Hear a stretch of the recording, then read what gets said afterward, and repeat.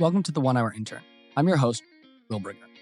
On this week's episode of 1 Hour Intern, I learned from Grammy award-winning duo with over 10 multi-platinum singles and billions of streams, the Chainsmokers.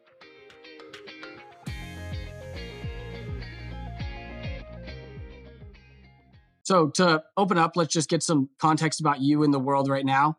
What have you guys been working on during quarantine and the COVID months of our life? Yeah, strangely enough, we have been on tour for the past 8 years, basically since we met, touring as much as possible. We've kind of gone everywhere in the world, tried to play for as many fans as possible. And that's been, I think, on average, like 100. I think last year we played 180 shows between our arena tour in North America and then international festival season. And then we do 50 shows a year in Las Vegas at the Wynn at XS. That's kind of where we were coming from. And in the beginning of this year, we're like, we need to just kind of take a pause. Maybe we'll just do Vegas, which is an easy flight from LA, but the rest of the tour, and we kind of put on mute. And we were going to take this year, even pre-COVID, to just work on music and regroup. And so, I mean, it's pretty crazy what happened in the world at this time after kind of making that decision for ourselves. But we spent our time doing just that. And Alex and I have been investing in startups for the past 5 years. And we decided to start our first venture capital fund. So we're working on that during the day and music by night. And during this time, you took a media kind of blackout. Is that just so you could focus on this, or were there any other reasons behind not using any social media at this time? Yeah, I mean, I think there's a lot of great reasons not to use social media, but especially when you're being creative, you know what I mean? I think it allows you to focus. And we wanted this next part of our career to really be kind of like a reset button for that and to mark the start of something really new and important and fresh. And we felt like, giving people that break was important and also important for ourselves to really focus on the art and what that message was. So then when it comes back, it really feels like something important and different and drastic. That said, mentally, I feel better than ever. I mean, not having posting Instagram photos feels like a really nice break. And you said that it's kind of a reset and does that mean that there'll be stylistic changes and kind of message changes, or is it just kind of a mental reset? I think it's both. I think it's going to be definitely a musical reset. So now that we've kind of set some context of what you guys have been working on recently, since no one's heard anything from you in a while, let's jump back to the beginning. So for Alex, it's 2002, and Drew, it's 2007. You guys are 17, my age. What was life like? Wow, 2002. I was a total loser. No, I was kidding. I'm trying to think. I mean, I guess getting ready to graduate, high school. I think you have a good idea at the time of what you think the world is going to be like for yourself and what you are going to try to do, but you quickly realize that you actually have no idea. And I think that thing was me going to school for the first year as a freshman. You don't have any of your friends anymore. You're making a friend group. What are your interests? Where do you go to hang out? What do you do? I, at the time, thought I was going to be an art dealer. Looking back now, and like, it's kind of funny and laughable to think about it like that. But I think at that point in your life, as a senior in high school, you kind of feel like you have such a good grip of your plan as you move forward into life. And I can tell myself, if I look back then, it's like, you got at least another decade before you figure it out, buddy. Yeah. And for me, when I was 17, I grew up in Maine. Maine's a beautiful place, and I'm thankful to be from there. But I was very anxious to see something else even before college. And I was really lucky enough to go to this public school that really encouraged people to go abroad. And I really wanted to speak Spanish. And so I was really interested in going to South America. And I ended up going to Argentina. And I had thought that I was going to be in a city like Buenos Aires. And I wasn't really specific about where I wanted to be in Argentina, and probably a little bit ignorant about the geography there. And I ended up getting placed in this town called right outside of El Bolson, which is basically the middle of the Andes Mountains. So I moved to the other side of the planet, but I basically moved to a very similar place that was similar to Maine, where I was from, very small town vibes. One thing that was really impactful that happened to me there, in addition to learning Spanish, was when you're 17, 16, kids go to the clubs, you can drink, you can party.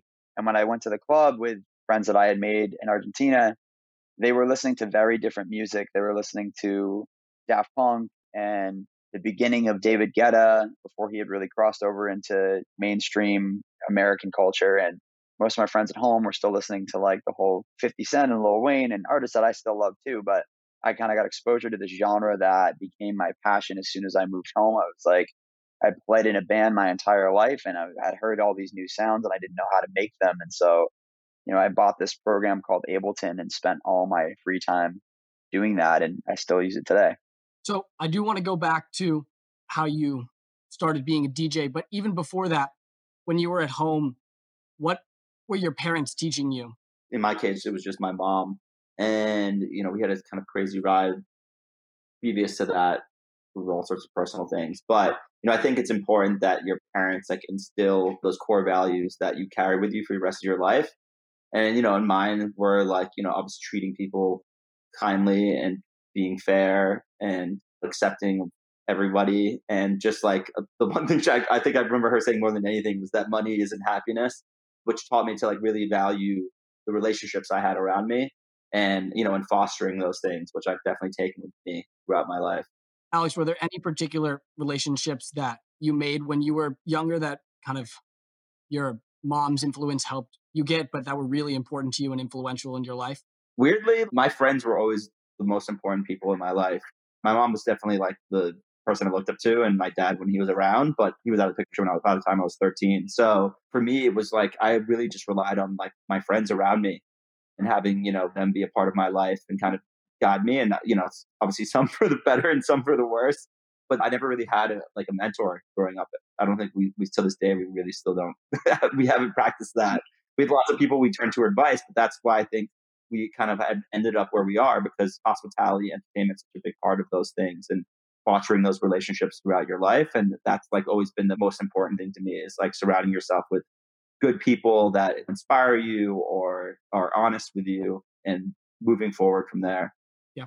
Yeah, my situation, my parents were very adamant on me pursuing something that I was passionate about. They really didn't care. My parents don't care about money. They just care about overall happiness. And I was very entrepreneurial from a very young age. From basically since I was 12 years old, I wanted to start a business. Music was also my other passion that I was doing 50% of the time. And like I said, since I came back from Argentina, I was spending all my time trying to create dance music, but I also was very, I'd started a bunch of like an eBay business and, it was very like, I was addicted to reading about other founders and entrepreneurs and how they got their start. And I was thinking that the music business wouldn't be a realistic career. I didn't even know there was a music business. I just knew I liked music. I didn't realize there was a business behind it. My mom, not only did she encourage me to go to South America, which really changed my life, both her and my dad were very, like I said, I wanted to go to school for something in business. And my parents were very much like, please don't ignore the fact that you love music and you're good at it.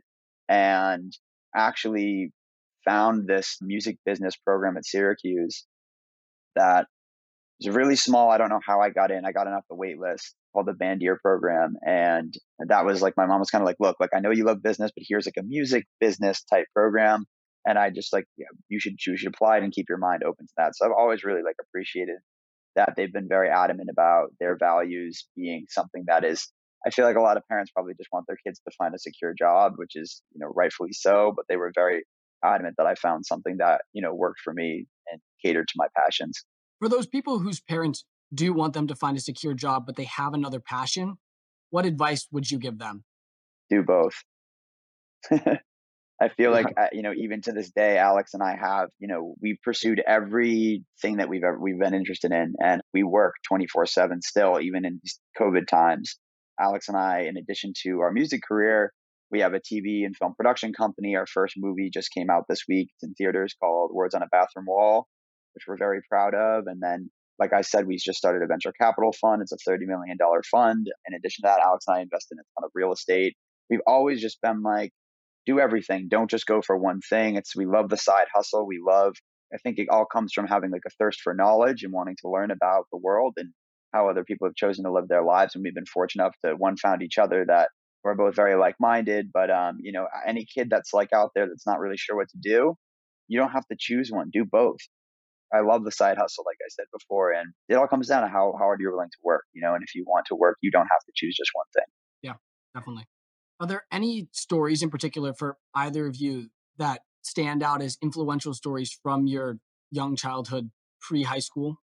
Yeah. I mean, God, there's so many. It's funny how like life lessons sort of stick with you. I remember that my dad, when I was really young, taught me the phrase quid pro quo, which is like, I'll do something for you if you do something for me, which I think is like kind of the backbone of like good business, obviously.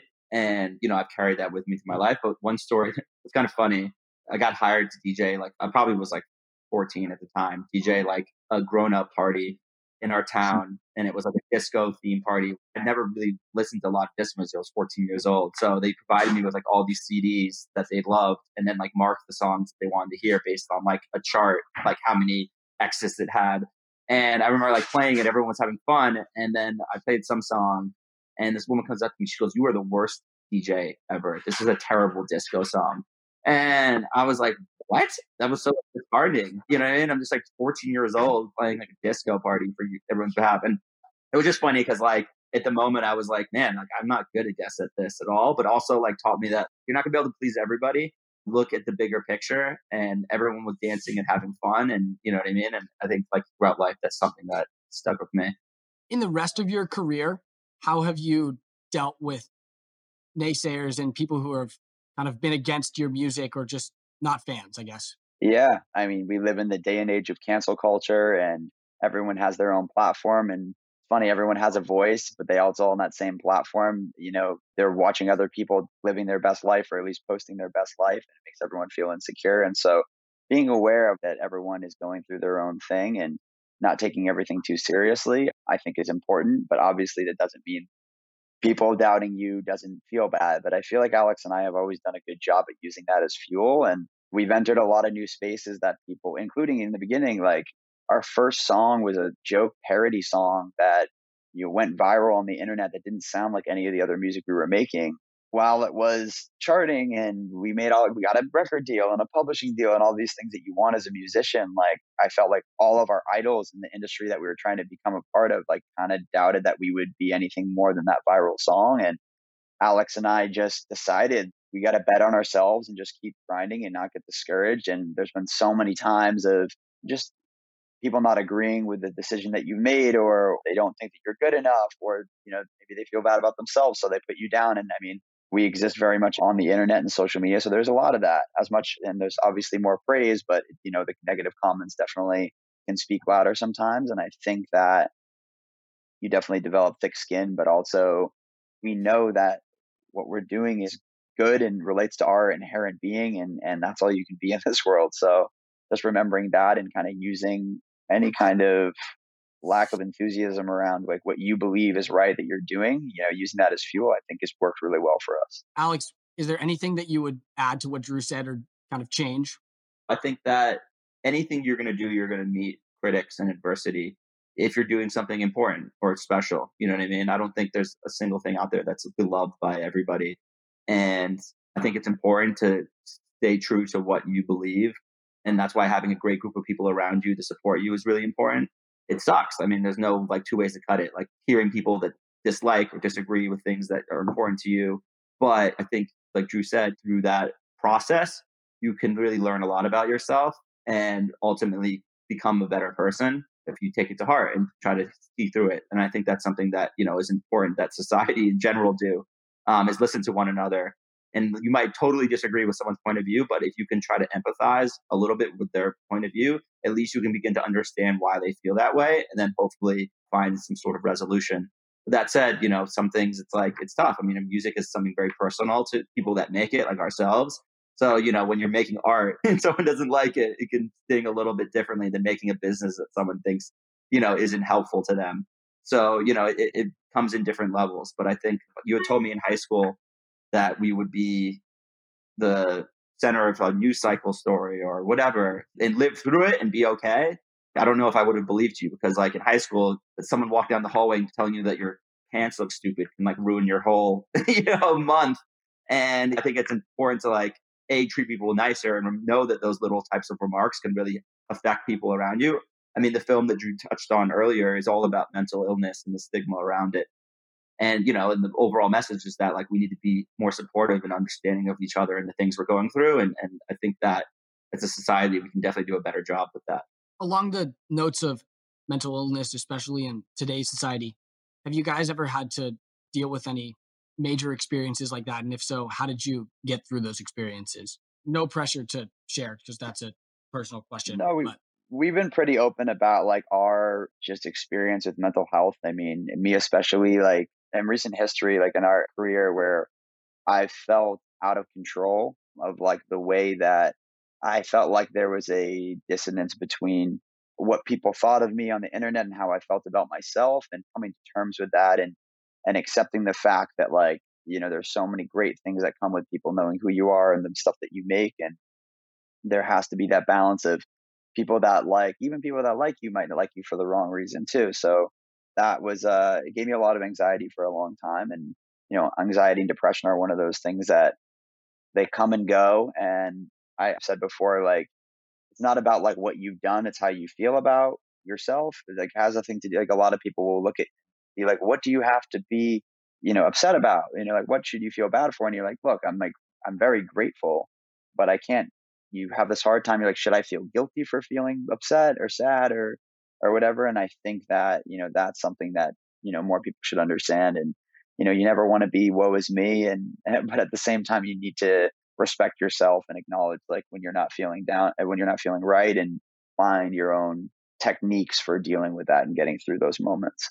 that's a very reasonable thing to say, but it's a hard mentality to come to. How did you get to that mentality? I feel like, again, like, I mean, I'm really lucky. I always say the luckiest thing that ever happened to me was meeting Alex, because we've been so like-minded about what we want to do.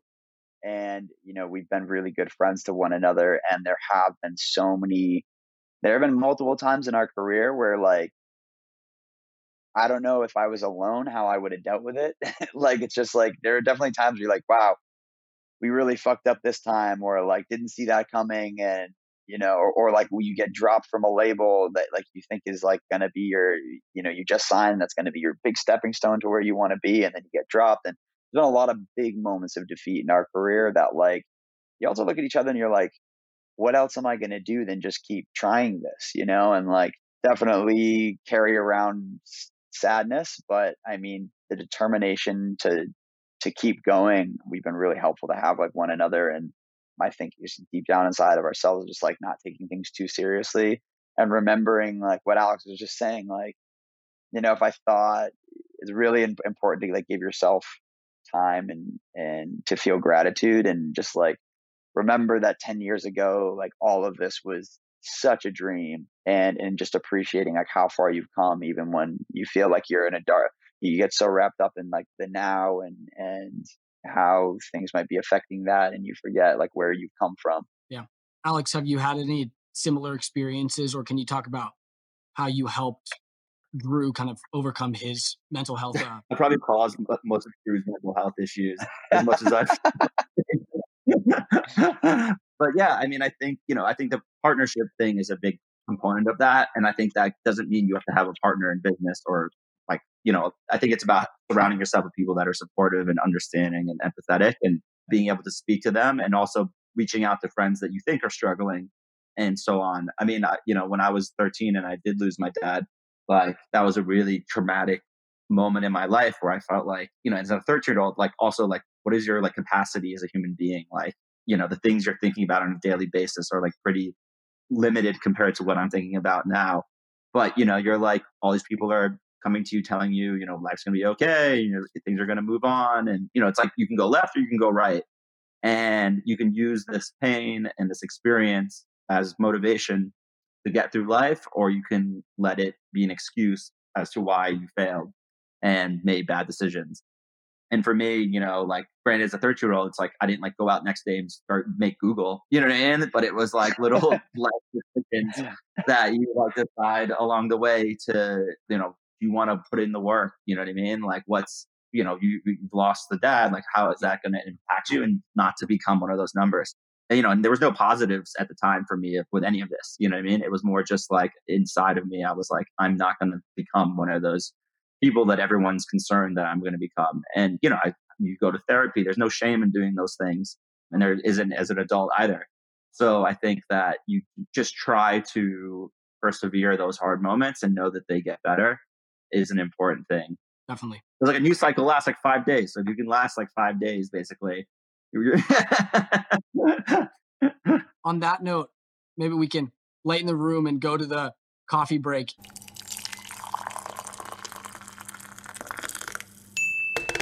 You guys can tell your funniest story or just a funny story. My funny story. Those aren't appropriate. Yeah. No, I mean, there's a ton, isn't there? But again, I mean, I guess a good one, and this is like kind of a good life lesson in general, is also about like controlling your own destiny. And it's tough. You're going to have people that are going to tell you that you need to listen to them because they've done this before. But then there's also like your instinct and gut that like you should listen to above anything else. If you're a good, like some people's instincts are really terrible also. So like, but in the case of us, I remember like when Drew mentioned this like novelty song we had, and we had an opportunity to perform it on American Idol season finale, which was like a huge fucking moment for any artist at the time. But we're DJs, and the song is a joke, and the powers that be were like, this is a huge opportunity to like get your song out to millions of more people, which means more downloads, which means more money and exposure and fame and blah, blah, blah. And we're just like, yeah, but like it's the novelty song and we're DJs and like, I don't really get it. And they're like, no, just get up there and, you're just going to perform the song. We're like, yeah, but it's not performable really. And we were like, all right, well, we listened to them and we hit play and did this like stupid like bit, you know what I mean? That like all things considered, I think it was like the most harmless way to do the song, but was, just absolutely corny as hell. And, and we got like absolutely roasted by it by like the musicians that we respect and admire and society in general. And it was like, we ended up everything fine in the end, which is again, like you can make mistakes and rise above them. But, at the time we looked like goddamn idiots and like, we were like running around American Idol and it was just not a good look. And we should have just listened to our gut and put our foot down. But I remember that was definitely one of those moments where we like did it reluctantly, convinced of like the opportunity. And I remember like after it was over, I think we went and flew to Denver to do a show at what's that sick club Beta. in Denver? Beta. And I remember just sitting on the plane being like, I think we really made a huge mistake there. And and we did the show at Beta and it was great. And the next day we flew to Brazil for an event. And I remember, do you remember that? Yeah. We were leaving to Brazil. We were leaving to Brazil and the plane's taking off. And literally as the plane's taking off, a DJ that was like really hot at the time, I won't say who it is, I still am a huge fan of, that we had never met, that we really looked up to, tweeted the video of us on American Idol and was just like, damn, this is what happens when you don't know how to say no to your manager. And like, this is like as we're taking off and we were like, oh no, here it goes. And then we like took off and it was like a 10-hour flight to Brazil. And so our phones were just shut off. So we couldn't really react to it. We couldn't watch it happen. I remember just landing in Brazil and looking at our phones and literally like every one of our idols was just basically making fun of us on Twitter. And it was just like, and you're on the other side of the world. You've never been there before. You just feel like your life is over. You're like, wow, like we got so far and we just blew it right there. And I remember that was definitely a moment where I think probably everyone in dance music was like, wow, like these guys, like this for sure isn't it. This for sure is the next thing despite its popularity. And I remember feeling just so defeated and like just in a hole. And it took like a year to climb out of that hole. Like we had to like have the confidence to be like, no, we're going to put out music and it's going to be awesome and people are going to get it and we're going to do something important. And it probably took 2 years to like really kind of win people back over. It ended up happening with the song called Roses, which was probably our real first hit. And that was like, and I remember when we made it, we're like, this is the Chainsmokers sound. This is going to be our thing. And it ended up becoming a hit. But like, that took like 2 years of like everyone just thinking we were a joke, and it was like this kind of crazy time. We were also like this song Selfie was big enough that we were like flying around all over the world. It was massive in India and in China, and we're flying to Asia, playing shows it's clubs full of people that like actually love that song, but at the same time, you don't feel good about yourself. And what a perplexing time that was. But I mean, we just decided like, what else are we going to do? We just got to do the damn thing and like keep putting out music that we think is dope. And eventually people will realize. And we were very fortunate enough to have another hit song and then a few after that won people back over. And we had a second chance of showing people like who we were. And in that moment when you were getting criticized by the people you looked up to, you said that it took a lot of grit and just confidence and determination to move back to the top. How did you get back that confidence, get that grit to do what you needed to do? I think, like I said, it was like Alex and I and our manager Adam were like this, it was just being like, look, like this really sucks. Like this is not the kind of attention that you want for your artist career when you really are passionate. And we had all these like great indie remixes, and that's what our fan base was before this song. The song just got so big and was so polarizing and different from our other music that like we were then defined by it. And we just were like, what else are we going to do? We're not going to become that artist. It's not the kind of music we make. We're also not going to give up. Even though that was the beginning of our career, we had been working our asses off for a year and a half, 2 years, like every day, all day, every day. Giving up really wasn't an option. It was more just like, okay, now we just have more of an uphill battle to prove ourselves. And I'm honestly like really grateful for that scenario because it seems to keep happening. There are moments, there are like major setbacks that we've been faced with over our career where you're like, dang, like I don't know how we would have climbed ourselves out there unless we had like done it before in the past. Like there's been so many things where you're just like, it doesn't change how much it hurts, but like, you have the confidence of like, no, like we're good people, we make good music, and like we really care about this, who we are. Like, and if you just keep doing your thing, like people will realize that the truth always reveals itself. Were there any other particular experiences that were as hard as that one or almost as hard? So many. For sure. For sure. Yeah. Like so many. There's been this really funny trend that's happened every time something amazing in our career has happened. It's almost immediately followed by a humbling moment, like every single time. Yeah, I mean, that's totally true. I mean, I think like what's funny about success is it doesn't get any easier as you move on. I mean, there's certainly parts of it that make other parts of your life easier. And there's, it's in a great process to start feeling like you're having success.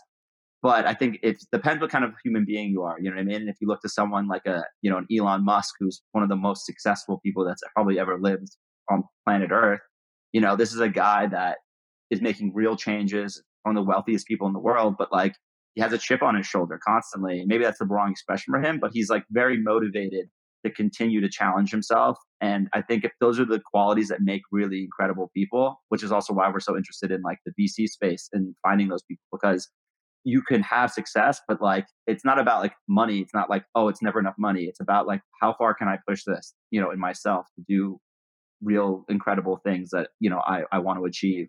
And I think that despite like those setbacks that inevitably happen to everybody, it's like you just kind of gotta put your head down. And like I think being the underdog is like a great position to be in, to be honest, which is where we often find ourselves. People count you out. They don't expect you to deliver the way you're going to deliver. And I think like positioning yourself like that is a really strong tool to motivate yourself. Definitely. I want to move back to kind of your childhood. So, Drew, you had said that you went to Argentina and you started just spending all your time trying to learn how to DJ. Alex, you had mentioned that you had just got into it and you were doing it at parties. How did you guys really learn how to get the hard skills that you needed to have to make songs, and what were those hard skills? Yeah, well, that was mainly, I love DJs and I wanted to be a DJ, but when I heard those artists in Argentina and I heard dance music for the first time, I just wanted to know how to make it. And so that's what I really focused on when I came home. I was probably 18 and I did some reading online about what program would be the best, and I downloaded Ableton and was obsessed with it. Like I was making sounds that I had never heard before. I was learning about synthesis, and it was a time when all these new great plugins were being made. But it was also the time where it's like obviously there's way more kids producing now, but then now they have all these resources that, YouTube videos and tutorials and master classes and all these things that will like show you how to do it and you can get started quicker. When I started, like I was like deep on forums, just like trying to trying to like figure out like what synths did what, and I didn't have any money, so you had to be really careful about which gear you invested in, and like I wasn't really ever like hacker enough to know how to like torrent good plugins without having them destroy your computer. So I never really did that. But I was just super passionate about just learning and finding a community of other kids that were trying to do it, which was they were few and far between at the time. And yeah, I mean that was kind of the beginning. And then when Alex and I met, I had some production skills. I still wasn't amazing. Alex had a bunch of DJ gigs, and we were very passionate about the same music. We're like, let's team up and just sit in his studio apartment in New York City all day, every day, and just like try to make something that it could be our own sound that we were excited about. But it took, like years of just like doing it all day, every day, and being like, we're going to do this. And we were really fortunate to have a lot of small wins along the way that kept us motivated. But it was really like a year and a half of like, I don't know if we'll ever make it. We're not making crazy money, and we're also putting our eggs in one basket, which I'd recommend to a lot of kids too, is like, if you really want to win at something, put yourself in a position where it's literally live or die. Everyone thought about us becoming DJs in the beginning. They're like, that is the least practical career choice you could probably go for. But we saw an opportunity, and we put ourselves in a position where like, we are so fucked. It doesn't work out. And it's crazy what that motivation will do, Were there any steps similar or mindset similar to that for you, Alex, that helped you kind of succeed and become as good as you are now? Yeah, I mean, well, I think Drew's right. Like, I mean, I was a receptionist at an art gallery at the time, and I quit when Drew and I met like the next day, and it was like, all right, like this is all or nothing. You know what I mean? Like we got to really throw ourselves into this, and I think that's really important to like, I don't think it like as you become more successful, like diversifying is a great way to like expand into new areas and learn and use the synergies that you've been creating and to create other opportunities. But I think, when you're younger, it's like you really got to like throw yourself in. And like I was lucky because I wasn't learning how to produce music. So that was really Drew's edge. I knew how to DJ really well, and I created like a social side component of it that like, allowed us to make okay money in New York City at the time for our age. And that was like something that was really interesting to me, was like fostering those relationships and creating environments that people like want to be a part of and love to do. And I think like that partnership between both of us is really what drove our success in the beginning, because it wasn't like, hey, Drew, I need to sit here for 6 hours with you and like teach me everything about producing. It was like, you produce, I'm going to handle this side of the business, and we'll meet in the middle. And like those two forces together really work. Like, I mean, I started playing piano now probably like 4.5 years ago. And I play 2 hours or 3 hours a day every day now. And it's like, you have to do that. Like if I want to become a great piano player, like there's no shortcut. You know what I mean? You got to put in the hours. And I think that goes for anything. Everyone who's successful, what they do is really become a master of, it's like Malcolm Gladwell, 10,000 hours. Like this shit is real. With regards to the social skills and building the right atmosphere, what did you do to make sure that you did that? Drank a lot? No, I'm just kidding. Well, sort of. We're like, I mean, we're young. We're in our 20s in New York City, which is like, was a great place to be. We are obsessed with dance music. It was about making friends and treating people equally that you meet and continuing to nurture those relationships. Like obviously I wasn't looking at it so scientifically, like I need to reach out to Jim because it's been 2 weeks and like Jim might be valuable, but it's like people remember those types of things over time. And, it's important. Like I can't tell you how many times we've done stuff and gotten offers for big events and whatever. And it's like a friend of mine that now is like the head of Turner or something, you know what I mean? And it's like, you don't know where people are going to land. So I think it's like, for me, it was always about like, be friends with everybody, try to be nice to everybody and relate, and like, they'll support you too. And, as Drew and I became more successful musically, it was like all these people playing our music and telling that they were friends of ours. And these people all become part of your journey, especially like when we began to really take off. We played every like shitty club and bar in the world, basically. And, those people continue to support you as you go up to the next level and next level. And next thing you know, you have all these amazing people behind you. And then you pivot to tequila, and we have a tequila company. And it's like, hey, all you, bar owners that, we played at, like, what do you guys think about carrying our tequila? And they're like, we'd love to, you know what I mean? You guys were always so great to us. And, I think that is a big component of our... single-handedly the most important function of what we've been able to do. And Alex and I were both really social people and love to hang out and love to take care of people. But we remember like what it was like when you couldn't get into the club and when you weren't relevant and when no one like took us seriously, in our industry, and we were like at the festival and no other artist wanted to talk to us. And we remember like so vividly like what that feels like. And I feel like we've made such an effort to make sure that if we can control it, no one in our sphere of social setting or influence or whatever feels that way. I think our superpower is being able to make people feel acknowledged. I mean, Alex is really, really outstanding at staying in touch with people and remembering. And like, I am once when I'm in person, but like being just acknowledging people and not forgetting where you came from, and have empathy for the fact that like everyone is just trying to do their thing and be part of something. And unless someone's done something fucked up to one of us, we haven't cut anyone off. There's like, like Alex was saying, for every arena that we've sold out, we've played probably 4 or 5 smaller venues in that city. And we've like hosted people before and after and invited other people into this, like our world, which is, we've been able to create this really incredible like experience for people and pull them into this world that we're so like privileged to have become a part of. And sharing that experience with others has taken us very, very far. Just being nice guys. Yeah. As our time comes to a close, I just want to zoom out and say, throughout your whole life, other than your selfie kind of experience, were there any other major failures and specific moments that you really think of when you kind of think of shaping yourself just at any point in your life? Yeah, well, for sure.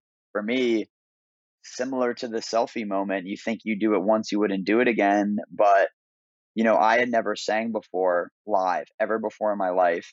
But I sang on this song, our song Closer. That was the first song I ever sang on, period. And it came out and it blew up really quickly. It went to number one on Billboard within a couple of weeks. And it was right before the VMAs. And they asked us to perform it. But I was like, I never performed. I never sang on stage ever. I never used in ears. My voice wasn't that great. And again, it was another huge opportunity that we just weren't ready for and didn't have the foresight to do. And, granted that was like 4 or 5 years ago now, but like, that was my first foray as like a singer. And that sucked. I sounded like shit. I looked really stupid and it was a massive song. And like that haunted me for a long time. And like, I just can't believe how naive I was to think that I was ready for that moment. And, I'm like really proud of how much I've worked on my voice. And I feel like I've really settled into it now. And I've done hundreds and hundreds of shows where I'm singing now. But that was a moment where everyone was like, damn, this dude fucking sucks at singing. And rightfully so. And, the internet teased me for that basically still until now. And that's like a really, I knew that after Closer, me singing on Chainsmokers records, because we're writing these songs, I want to be able to tell our story. That was going to be like a permanent thing for our band. And to have kind of like one of the worst entrants into the live performance space was a really, really tough thing, both for my confidence, both for our brand. And, like, again, that's another like huge like setback that we didn't see coming. And are there any kind of different mindsets or actions that you took in that moment to get over it and move on so that now you can sing and you are performing live? Well, yeah, I mean, hundreds and hundreds and hundreds of vocal lessons and playing around with my voice in the studio and on tour and practicing and just being like, okay, if I'm really going to do this, let's do it right and get myself ready so like I can be an exciting performer that people want to pay to come see, and like I can make people feel something. And I'm really proud of myself for how much I've grown, but it was tough. It was really tough. Totally makes sense. Alex, do you have any particular stories similar to that, or I'm pretty locked in my completely different? life. Pretty locked in. Yeah, I mean, there's lots of things. I mean, I think at the end of the day, like there's not like big moments that come to mind. It's more just like, you're growing. You know what I mean? If you ask like yourself the question about like being in 2002, it's like you don't know everything, and you don't know.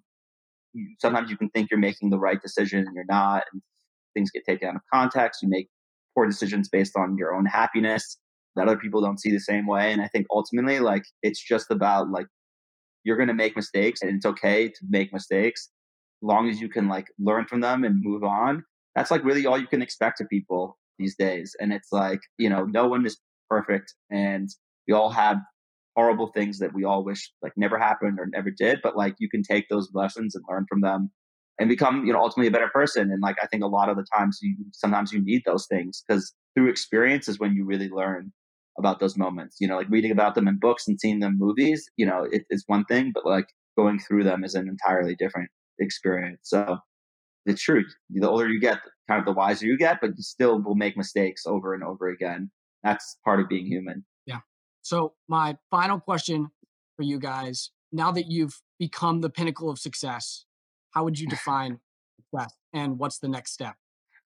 I'd say, the pinnacle of success, I don't know about that.